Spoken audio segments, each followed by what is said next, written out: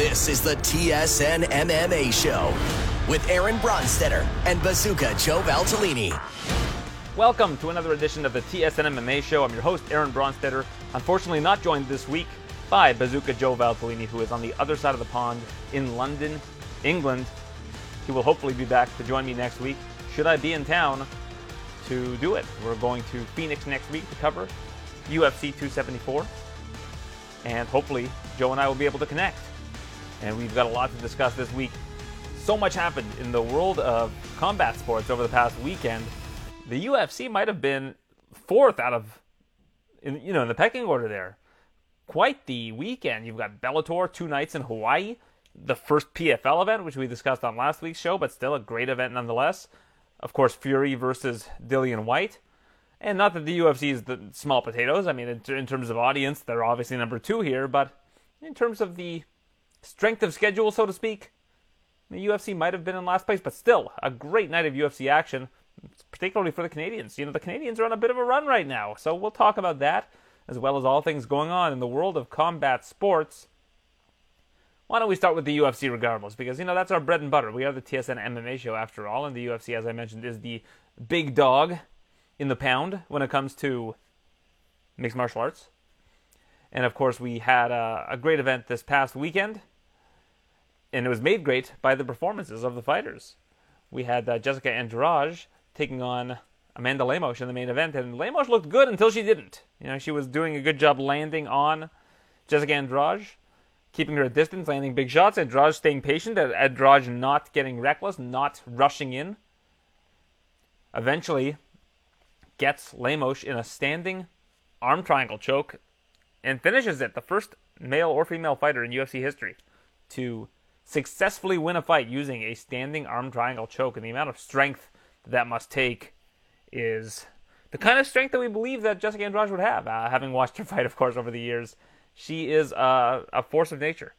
And back in the strawweight division with a big splash, Lemos certainly no joke, and you could tell from early on in that fight that Lemos was game. She was ready to go.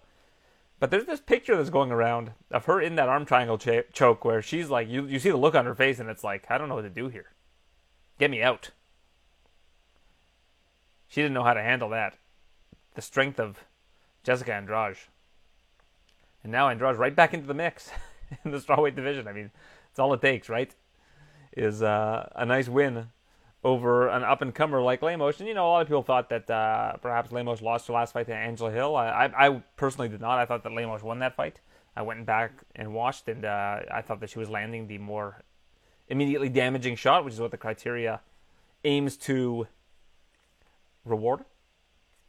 But I thought that she was a good matchup for Andrade. I thought that Andrade, as long as she avoided the power, would be able to win the fight, and she did. Now she's ranked number 5 in the women's strawweight division, behind the likes of Zhang Weili, who has defeated Andrade in the past, Carla Esparza, who's fighting Rose Namajunas for the championship in 2 weeks' time, Marina Rodriguez, who has had quite the ascent, Mackenzie Dern, which I don't necessarily agree with, but ahead of Andrade nonetheless, and then Andrade is at number 5. Amanda Lemos drops all the way down to 11. But I guess he was ranked number 10 beforehand, so they didn't drop her all that much. But everybody in that division goes down, while Jessica Andrade sits at number 5. I'm surprised Brianna Van Buren is ranked number 15. Why is Brianna Van Buren just had a child, first off. As far as, if I recall correctly, she was pregnant. But if I go back and look at her record, how many wins? What's her record in the UFC? Her record's 1-1 in the UFC, and they have her ranked 15th. Wow, that speaks volumes about this division, that she's ranked number 15. I mean, of course, was the strawweight champion in Invicta, so definitely came with some fanfare to the UFC, but 1-1 with a win over Livia Renata Souza gets her to being ranked 15th. Wow. Well, be that as it may, and I am surprised by that. For example, you've got Lupita Godinez is fighting soon. I would put her above Brianna Van Buren, at least in the strawweight division, but we'll see how Van Buren looks like when she eventually comes back. I'm sure that her priority right now is her child, but nevertheless, surprised to see her there, number 15. Either way, that's what happened in the main event of this past weekend's card Andrade back in the top 5 of the women's strawweight division. And, of course, is the former champion, had a win over the current champion, and I'm sure would like to get one back against Rose after she lost the 3-round rematch between the two of them back in 2020, I believe, 2020, end of 2020. But the rest of the card had some really excellent moments. Claudio Puelles gets a win over Clay Guida in the co-main event. The 3rd knee bar victory for Puelles, the most in UFC history. I don't think anybody even has 2, and he's got 3. So becoming something of a specialist, and was talking about all fight week about how he doesn't even really train it. It's just he just knows how to execute it well, which is quite interesting. Maycee Barber in the win column once more. She's now won 2 in a row, although many not giving her credit for the previous win against Miranda Maverick. Have to give her credit this time around. 30-27 across the board against Montana De La Rosa. Before the fight started, I did the preview show with Dan Tom and mentioned that I thought that the physicality of Barber was going to be an issue for De La Rosa, and that proved to be the case. Barber looking very good in that fight, and she's decided to kind of take it slow. At first, she wanted to be the youngest champion in UFC history. That I don't believe is possible anymore. I don't know exactly how old she is, but she certainly is not going to be a champion at a younger age than John Jones was. Still has some work to do in the flyweight division. Not to mention that there's a Goliath named Valentina Shevchenko lording over the division right now. But Barber kind of says, you know what? I came in. I wanted to have a goal. My goal was to become the youngest champion. Not going to happen, so I'm just going to take it slowly. I'm going to take what comes to me, and one day I will be the champion. So her goals have changed based on what's happened to her in the UFC. So I commend that, respectable, and a great performance by her. And then, to start off the main card, back-to-back Canadian guillotine chokes. 1 at 232 for Charles Jourdain over Lando Vannata. 1 at 236 for Marc-Andre Barriault against Jordan Wright. Very nice to see the Canadians do their thing. Marc-Andre Barriault bounces back after a tough early first-round loss to Chidi Njokuani. Charles Jourdain wins his 2nd straight after a win over Andre Ewell. And he defeats, I think, his 2nd toughest opponent ever in Lando Vannata. Toughest, of course, being Doo Ho Choi. Or I guess I'd say it's the 2nd best win. I don't want to write off Andre Fili. I think Andre Fili is probably a higher quality opponent than Lando Vannata, but especially given that we saw that Fili won that fight. But Charles Jourdain scores a submission victory over Lando Vannata. Looked great. And also, the ability to do that one-arm guillotine, very, very impressive. Of course, was able to finish it. Going to make people think twice about trying to take him down. Everybody's questioning this guy's grappling game. His wrestling, his grappling. But he's the type of guy that springs up when you take him down. And now he's showing a submission arsenal that is effective against UFC talent. He's going to be a handful.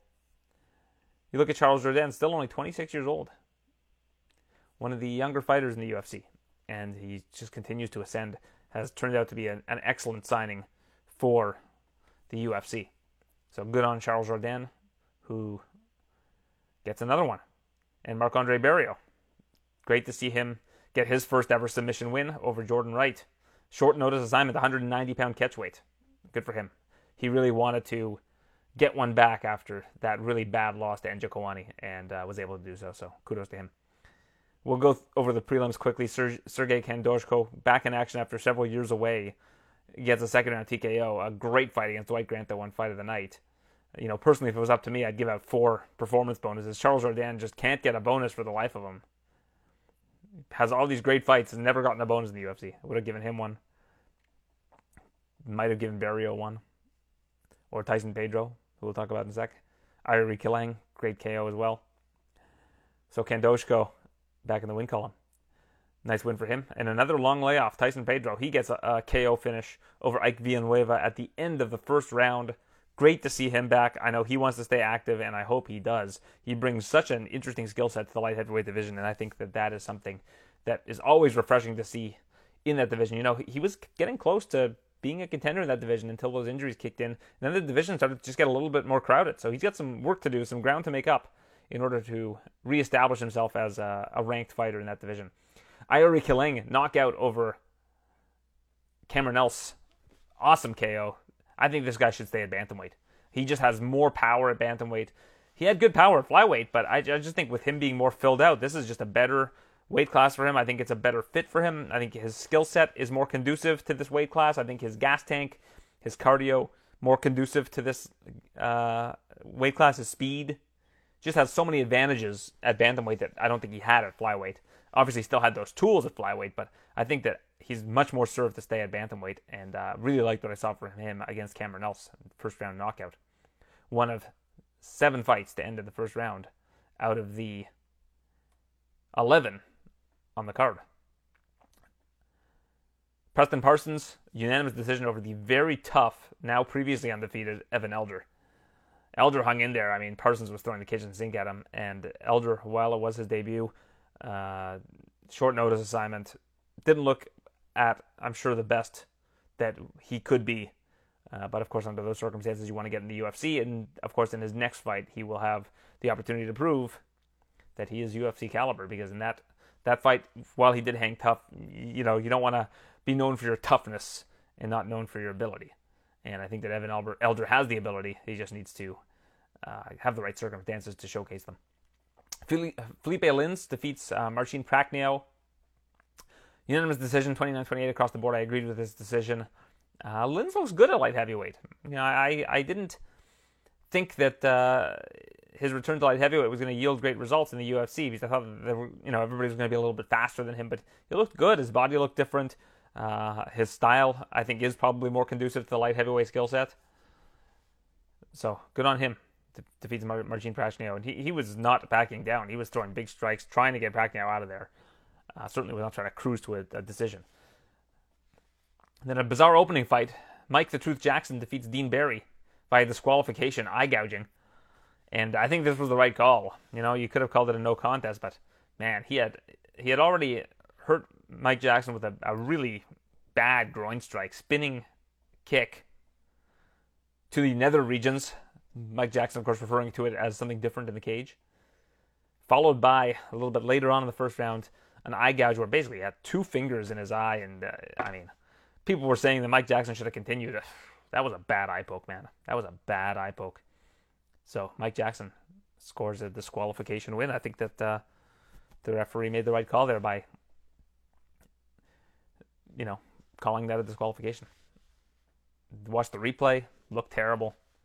Utilized all the tools that a referee needs at their disposal to make the right call there, and I think that was the right call. So Mike Jackson now, while the last fight was with CM Punk was technically a no contest, in two fights in a row, basically, where he got the win. You can say it's a no contest, but he won that fight against CM Punk. And now a win over Dean Barry. Mike Jackson just hanging around. We'll see what is next for him. I suggested that his next fight be against Martin Sano, who's a friend of the Diaz brothers, came in, fought Matthew Semmelsberger, and got absolutely smoked in that fight. But I think if you're going to keep Martin Sano Jr. around, Mike Jackson's the guy. See who's who in that fight, because I don't think that Sano certainly gave the best account of himself in that fight against Semmelsberger. Bonuses go to Kendoshko versus Grant, as I mentioned earlier, and the performance of the night bonuses go to Puelles and Jessica Andrade. So a fun card for the UFC. In the world of boxing, Tyson Fury looked phenomenal against Dillian White. It looked like a very lopsided fight. Not that Dillian White didn't have the resume, of course he did, but Tyson Fury just looks like he is an unstoppable force right now. He had hinted at potentially retiring after that fight, but I still think that there's 2 big fights ahead of him. The winner of Anthony Joshua versus Usyk, and of course, this fight that's been teased for some time against Francis Ngannou, but with the caveat that it's with 4-ounce gloves. I'm not a proponent of MMA versus boxing. I think it's silly. I think you stick with one sport or the other. But if you can try to level that playing field just a little bit, especially a guy with Francis's power, I would be very intrigued to watch a boxing rules fight with 4-ounce gloves. Cage, ring, I don't care. But if there's going to be 4-ounce gloves with Francis Ngannou's power, all it takes is one. And I would be very interested to see what would happen in that fight. I hear all these people saying, why is everybody poo-pooing this idea with Francis facing Tyson Fury? Why don't people want to... People want to see it. They want to see it with the 4-ounce gloves. I don't think anybody wants to see him box Tyson Fury. Everybody wants to see Francis Ngannou get compensated well for what he's doing, no doubt. But I don't think people care that much about seeing a straight boxing match between him and the best heavyweight boxer right now, and probably of the last couple decades. But, I mean, you can do 4-ounce gloves in Ngannou versus Tyson Fury. That's a monstrous fight. Now, I don't know what circumstances need to take place in order for that to happen. Francis Ngannou was on the MMA Hour this week and talked about how his contract in December is done with the UFC, and I don't know if there's a way for them to prolong it or what the deal is. I don't know the legalese behind it. I have no idea. It is surprising to me that he could just walk, because wouldn't lots of UFC champions just want to build their brand up in the UFC? And if the UFC, by all accounts, is not paying the fighters well enough, everybody says the fighters need to go to boxing, make more money, need to go elsewhere to make more money, free agency. Wouldn't they all just sit out? Like, wouldn't the champions, like, if they didn't feel like they were compensated fairly, just all sit out like this? I'm not trying to be condescending here. I'm curious, because it surprises me that Francis can just walk. I don't know what's going on there, but it doesn't seem like Francis wants to walk. It seems like Francis wants to get a Fury fight done in concert with the UFC and stick around for a fight against Stipe and Jones, which, according to Ariel Helwani, is not going to happen this summer. And John Jones himself said, Stipe wants to wait till September. I'll wait till September. September's not that far away. I know that because my youngest is going to kindergarten in September. We're counting down the days. Gonna have an empty house for like a couple hours a day. Beautiful. It's a beautiful thing. But it's not that far away. And I think for Stipe and Jones, that's an amazing fight whenever you can do it. I thought it was going to be International Fight Week, and I don't know what they're going to do for International Fight Week now. Because if you go division by division, I don't know what Usman's status is in terms of his hand.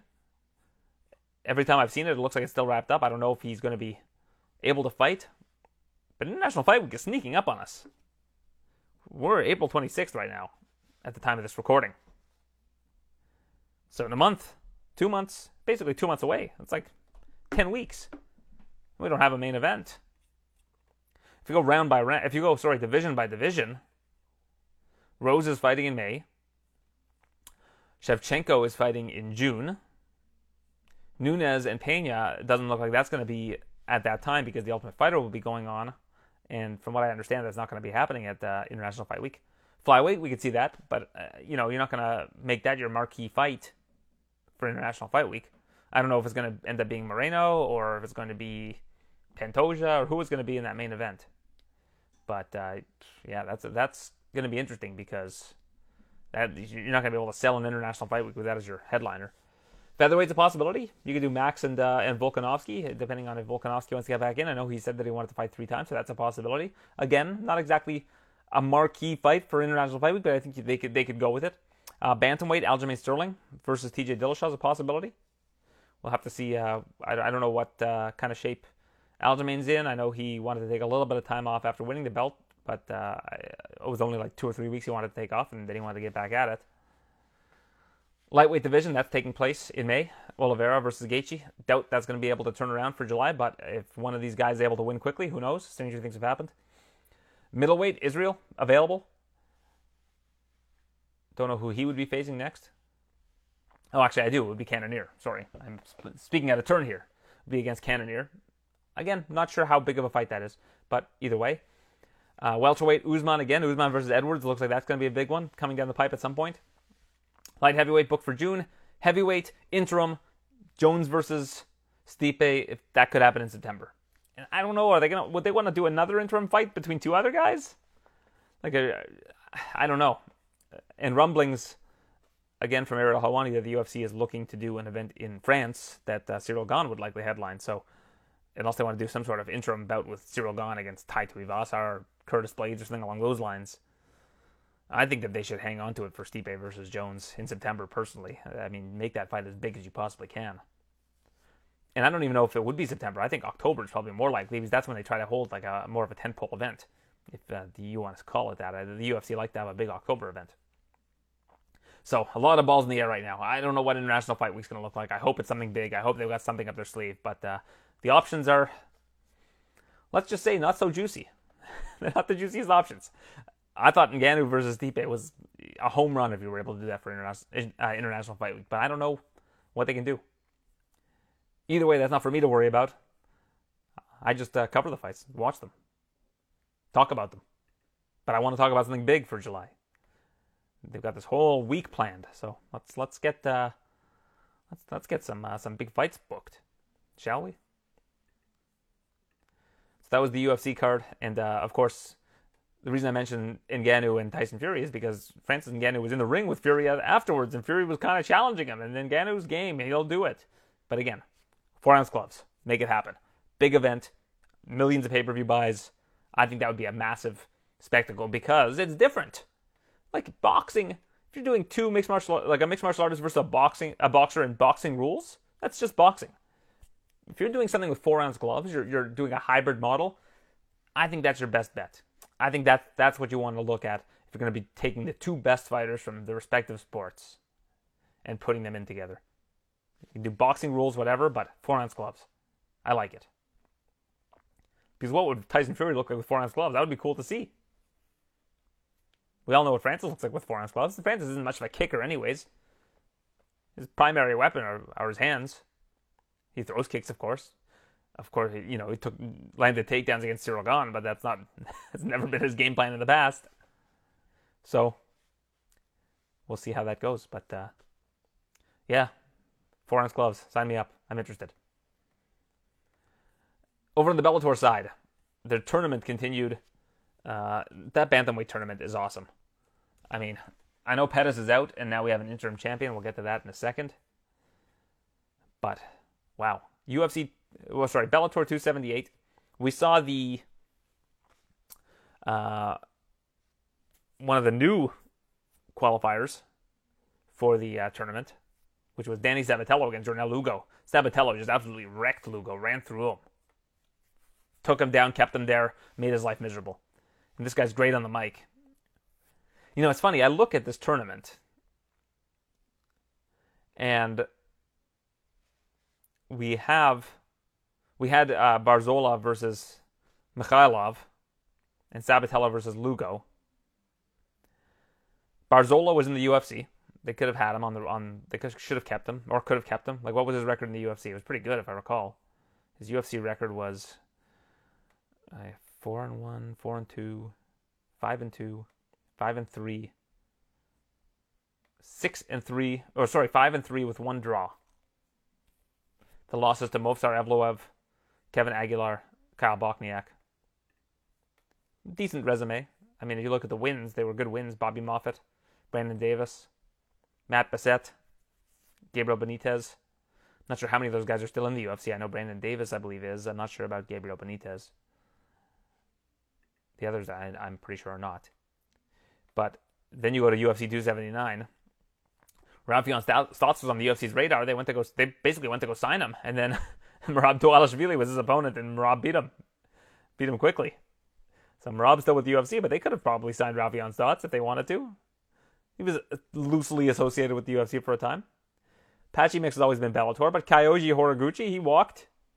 They let him walk. They didn't bring him back. So a lot of these people in this tournament have some ties to the UFC, which makes me wonder what their bantamweight division could have looked like. Had they signed Sabatello, also was on the Contender Series, they could have signed Sabatello. You know, it's all of these different things that could have happened. But be that as it may. UFC 278, Liz Carmouche versus Juliana Velasquez, a massively controversial ending. 13 seconds left in the fourth round. Carmouche has Velasquez in a crucifix, landing elbows, not the heaviest elbows. Mike Beltran, without warning, not saying, defend yourself, jumps in, stops the fight. And it was a very unsatisfying ending for not just Juliana Velasquez, but the masses who watched this event. Now, my big question is, Mike Beltran is closer to the action than we are, than the camera guy is, than any of our angles.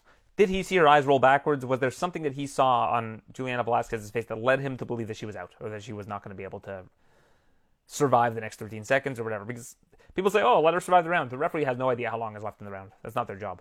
Their job is to watch the fight second by second, and if you think that the fight should be stopped, you stop the fight. I think this was a premature stoppage for sure, But I also don't know what Mike Beltran saw. And the problem is, the referees are never made available after the fact. Nobody's able to say, hey, what did you see there? Why did you stop that fight? Walk us through your methodology. Never happens. And I think that's actually bad for the commissions. I think it's bad for the refs. I think the refs should have an opportunity to explain themselves in these situations because obviously Mike Beltran's a good referee. We don't see Mike Beltran have flubs like this very often. Like how often can you say Mike Beltran did a bad job? You don't see that very often. He's a very good referee. Very good referee. So you look at this particular fight, maybe he saw something that we didn't. That being said, without saying defend yourself or something along those lines, to just jump in there and stop the fight when Velasquez is moving, Velasquez looks like she's present. Carmouche was landing some decent elbows. I wouldn't say they were they didn't cut her open. They weren't fight-ending elbows and under any other circumstances, but in the crucifix, you can't really get out. You're stuck. So she was in Liz Carmouche's spiderweb getting elbowed. And Mike Beltran saw something. Something that made him decide to stop that fight. But Velasquez was up on the cards in the first 3 rounds. I think it was 30-27, 29-28, and 30-27 for Velasquez on the 3 cards. But Liz Carmouche is your new champion. Good for Liz Carmouche. She's been at it for a long time. And now, if you look at the revisionist history, look, this is without context. Without context, here is Liz Carmouche's resume: a win over Valentina Shevchenko,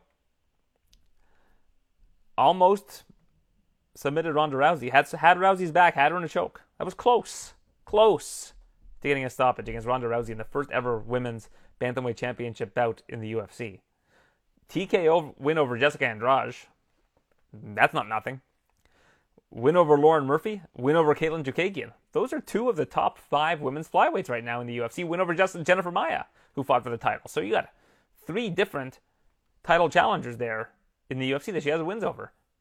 She has an amazing resume. You just don't think about it because she's had mixed results in her career. But you look at the losses, they're all pretty much to elite fighters.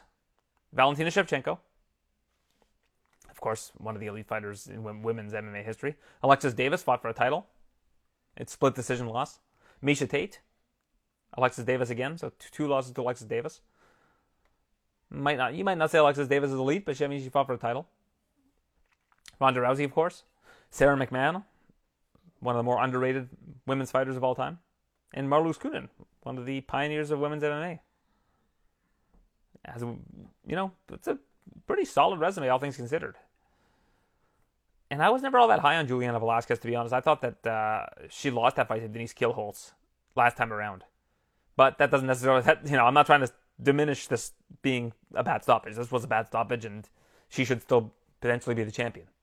Maybe they're going to run it back. I don't know. But I'd like to see what Denise Kielholtz could do against Liz Carmouche. I think that would be a fun fight. But we'll see where it goes. I think they'll probably end up running that one back, especially after looking at what the scorecards had going into the 4th. Enrique Barzola defeats Nikita Mikhailov. Mikhailov's a lot of fun to watch. He's got an arsenal, but he was handled by Barzola. Danny Sabatella, as I mentioned, great win over Jornel Lugo. Let's go to Bellator 279.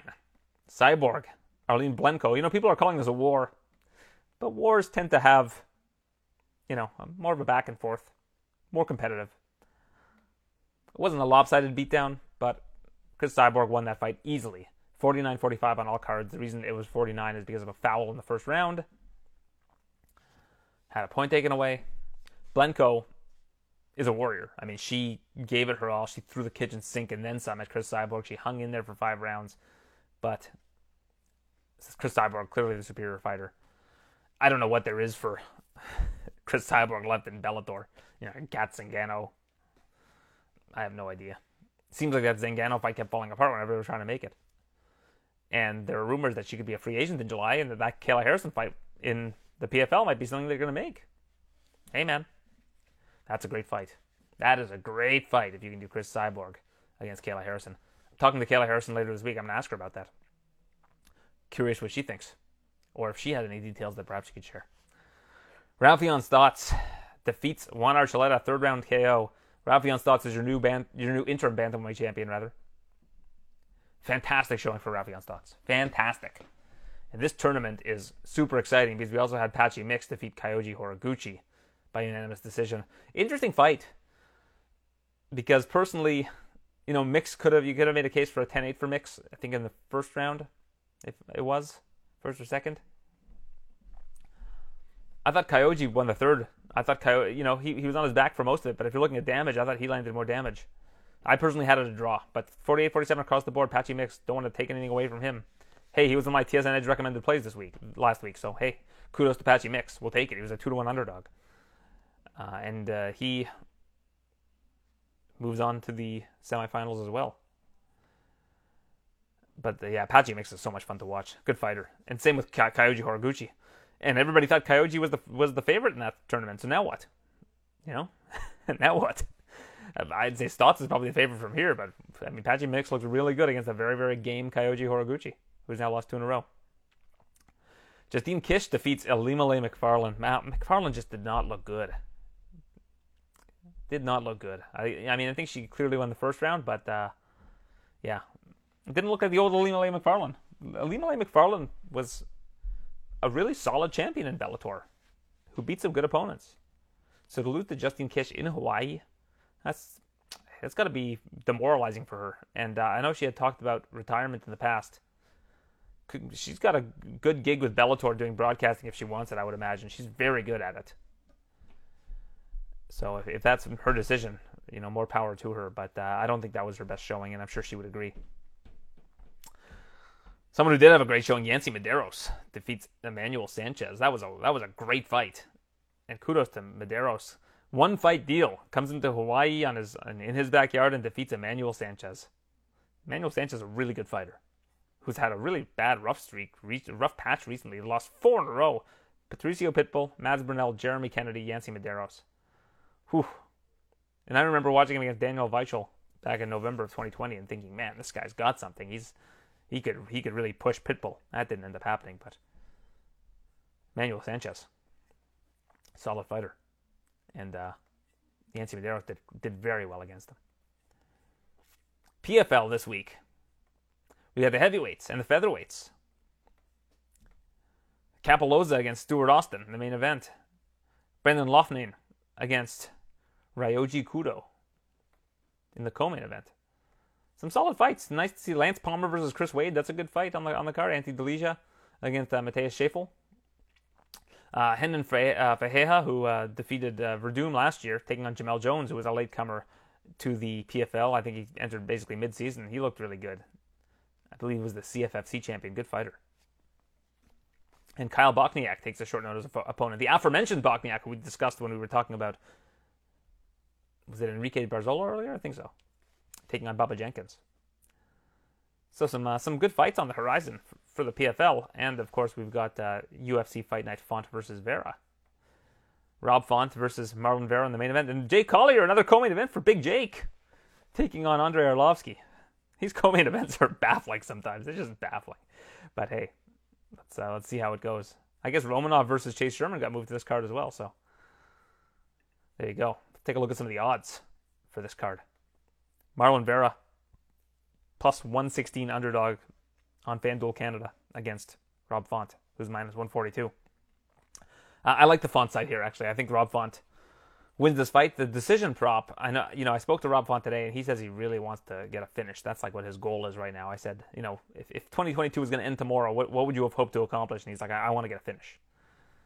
But decision, I think, is probably the more likely outcome for this fight for Rob Font. Arlovsky minus 150 favorite over Jake Collier. That's probably about where it should be. Andre Fili minus 265 against Joe Anderson Brito. Brito was on the Contender Series. I don't know if this is a short notice fight or what the deal is, but I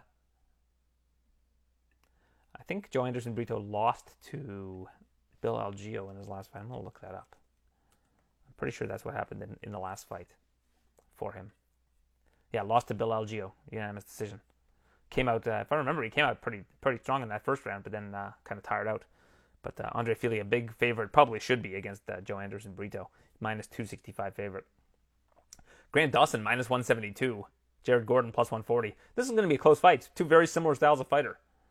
But I understand why Dawson is the favorite here, but that's an interesting one.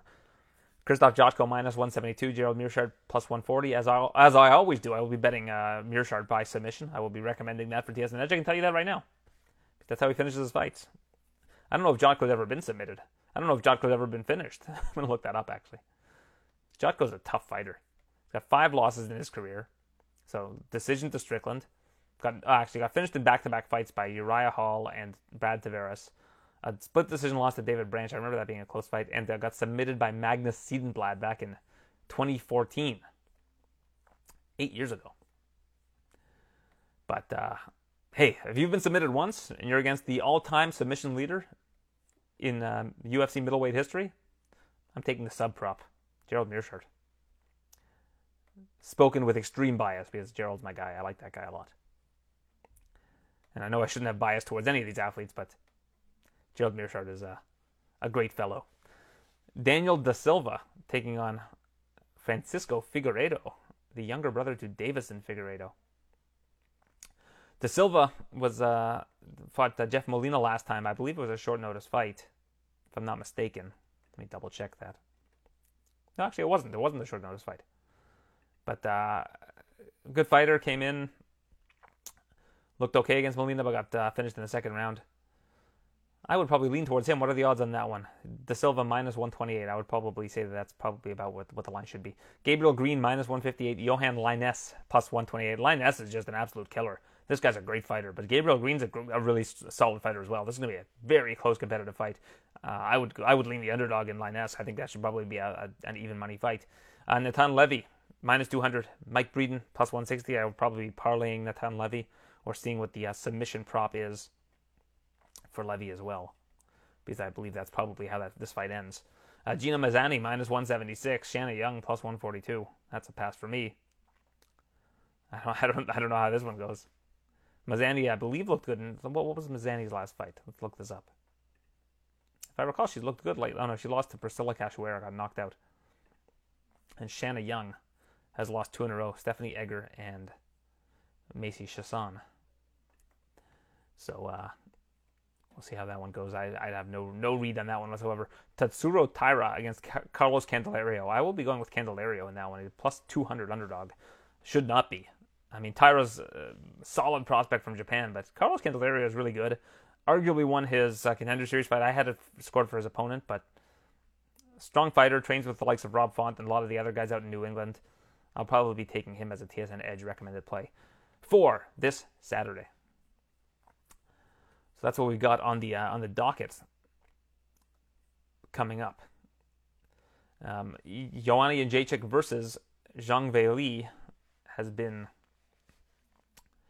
booked for June in Singapore. 3-round fight. Interesting. I know they were apparently trying to make it a 5-round fight, but hey, I'm okay with a 3-round fight. You know, there's a lot of good fights on that card as is. I think you already got two 5-round championship fights, so we'll see how that one goes. It was very surreal to see Fury and Ngannou in the ring together. It's like worlds colliding. I don't know if they've ever met before that. Maybe I'm wrong, but surprising nonetheless.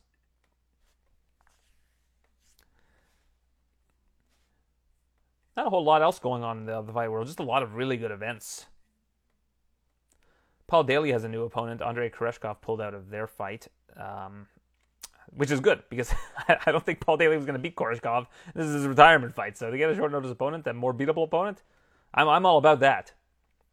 I am all about that. I was very baffled by that matchmaking.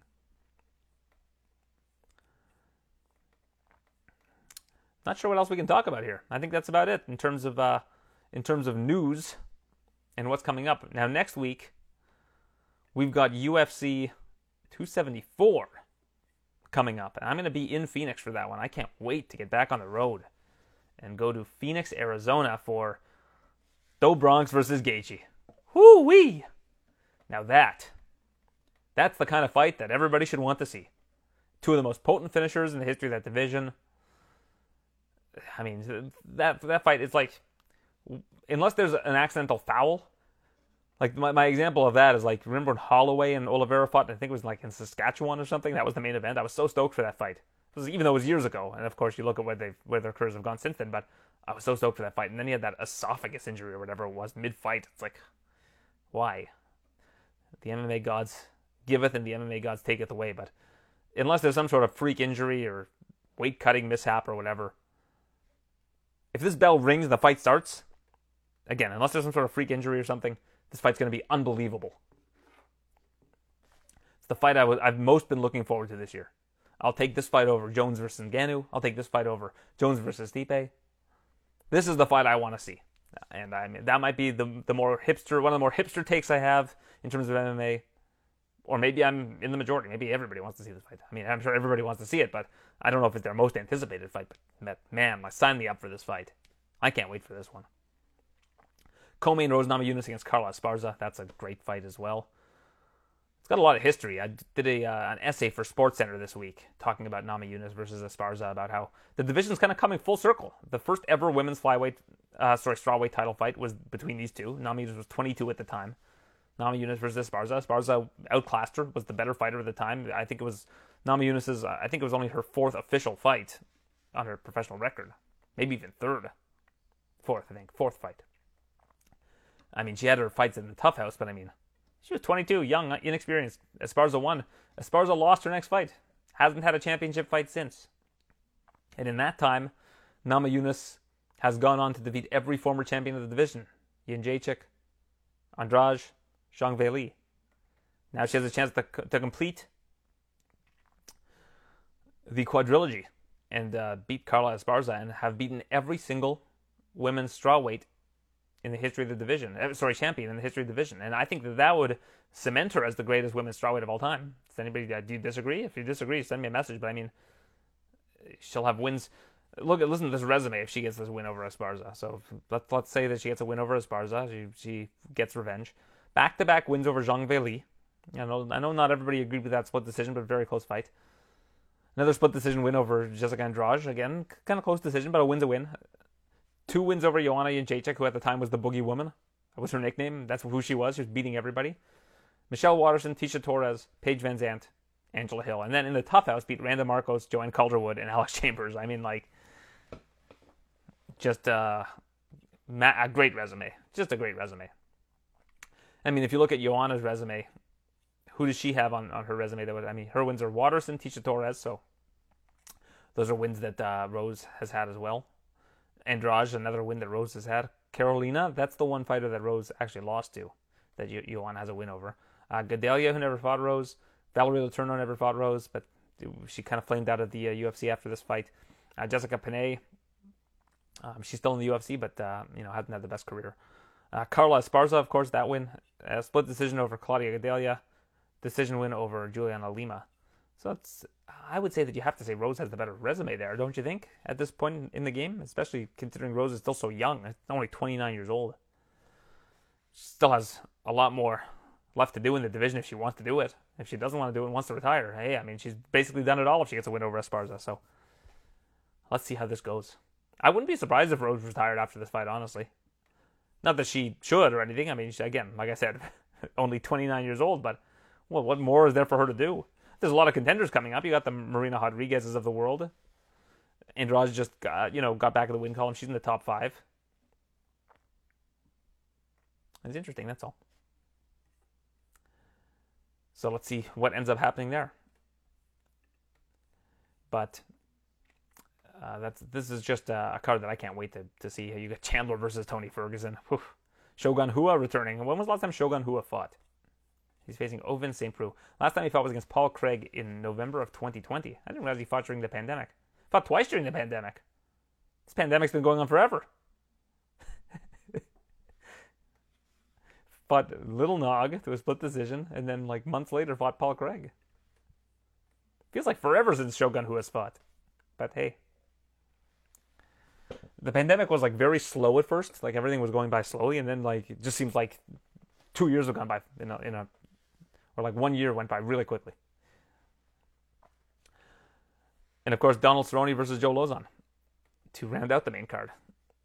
And some really good fights also on the prelims. Randy Brown against Chaos Williams. Maisie Chasson against Norma Dumont. I didn't even realize that one was coming up, and that's at featherweight. Interesting. Brandon Royval against Matt Schnell. I believe that got rebooked, if I'm not mistaken. Was Schnell supposed to face Brandon Royval last time, or was it someone else? No, it was Alex Perez. Same management, so I got confused. Blagoy Ivanov against Marcos Rogerio de Lima. Francisco Trinaldo against Danny Roberts. Tracy Cortez, Melissa Gatto. Clayton Rodriguez against CJ Vergara. Ariane Carnelosi against Lupita Godinez. And Journey Newsom against Fernie Garcia. So, not exactly the strongest card at the bottom, but at the top, we're in business. Really excited for this card next week. So I will be in Phoenix. Make sure you go to tsn.ca/UFC. You can see all my interviews there. I'm sure we'll get a podcast going for you as well. Joe will be back from overseas. Perhaps him and I can put something together on Tuesday before I leave. But hey, I'm very excited to get back on the road. Very excited to be face-to-face with these fighters. I've only done it once since, again, the start of the pandemic was November. Chandler and Gaethje were both on that card as well. And so was Rose Namajunas, actually. So there will be some familiar faces from that particular trip. But a lot of others, like Brandon Royval, I don't think I've ever met. I think he started fighting... When was Royval's debut? Royval's UFC debut? Yeah, it was like May 2020, so I definitely have never met him. I've interviewed him so many times, it feels like I've met him. That's exciting. I'm very happy to get back on the road, especially for this card. This is an excellent, excellent card. Then you've got 275 in Singapore, and that keeps adding more and more great fights. But what's happening with what's announced? I'm going to just see what's even announced for 276. That's International Fight Week. Do we have anything announced? Miesha Tate versus Lauren Murphy. I think that's Miesha Tate's flyweight debut, if I'm not mistaken. Am I right? Oh, no, she's fought twice at flyweight already. What am I talking about? Oh, no, sorry, it was bantamweight. It is her flyweight debut. I'm all over the place today. Miesha Tate versus Lauren Murphy. Jessica Ai versus Casey O'Neill. Brad Tavares versus Dricus Duplessis. Jessica Rose Clark against Julia Stoliarenko. And Uriah Hall versus Andre Muniz. They have some work to do. We need some good fights on this. Not that these aren't good fights. They're good fights, but we're talking International Fight Week here. The bar has been raised by the UFC. We need to see some fireworks at International Fight Week, but I will be there as well for the festivities of International Fight Week. Looking forward to that. Looking forward to reconnecting with a lot of my colleagues I haven't seen in person. Like I haven't seen Brian Campbell, my guy, in a while in person. So looking forward to being reunited with BC. And of course, I haven't seen Helwani since the pandemic, so I think he's coming to International Fight Week, from what I understand. Haven't seen him in a while. When I was in New York, I got to reconnect with Mark Raimondi and E.K.C. Leiden and Jose Youngs, Oscar Willis. But there are a couple people that I need to catch up with still, so I'm looking forward to that in possibly next week, and then possibly in July. But no shortage of big fights coming up. Just looking forward to International Fight Week to see what they're able to put together. It feels like this every year. Like we don't know what's going to happen, and then suddenly there's just they pull a fight out of their hat. So let's wait and see before we rush to judgment. Can't judge what we don't see. It's not what I'm all about. I'll make my judgments once the fights are booked. Not that my judgments matter to anybody in the least, but I will still make them nonetheless. Well, thanks for hanging in there with me this week. Joe will be back next week. Hopefully we're going to be able to put something together before I go to Phoenix. If not, tsn.ca/UFC is your destination for all of our UFC coverage. I'll be doing the preview show prior to the event on Saturday. This Saturday, the Font versus Vera, rather, with my guy Dan Tom on Saturday, so long as he's available. He usually is. So Saturday, about 30 minutes before the first fight, you can catch us live on Twitter, breaking down the matchups. My TSN Edge Picks will be up. You can get all of my interviews, all of my TSN Edge Picks, everything that I do over the course of a week. If you subscribe to my newsletter, go to twitter.com/Aaron Bronstetter and click on subscribe. At the very top, there's a newsletter there. It'll go right to your inbox. And you can see all my news, notes, everything. So do that when you get the chance. So until next week, thanks for tuning in, and we'll talk to you then. Thanks for listening to the TSN MMA Show. For all the latest UFC news, visit tsn.ca/UFC.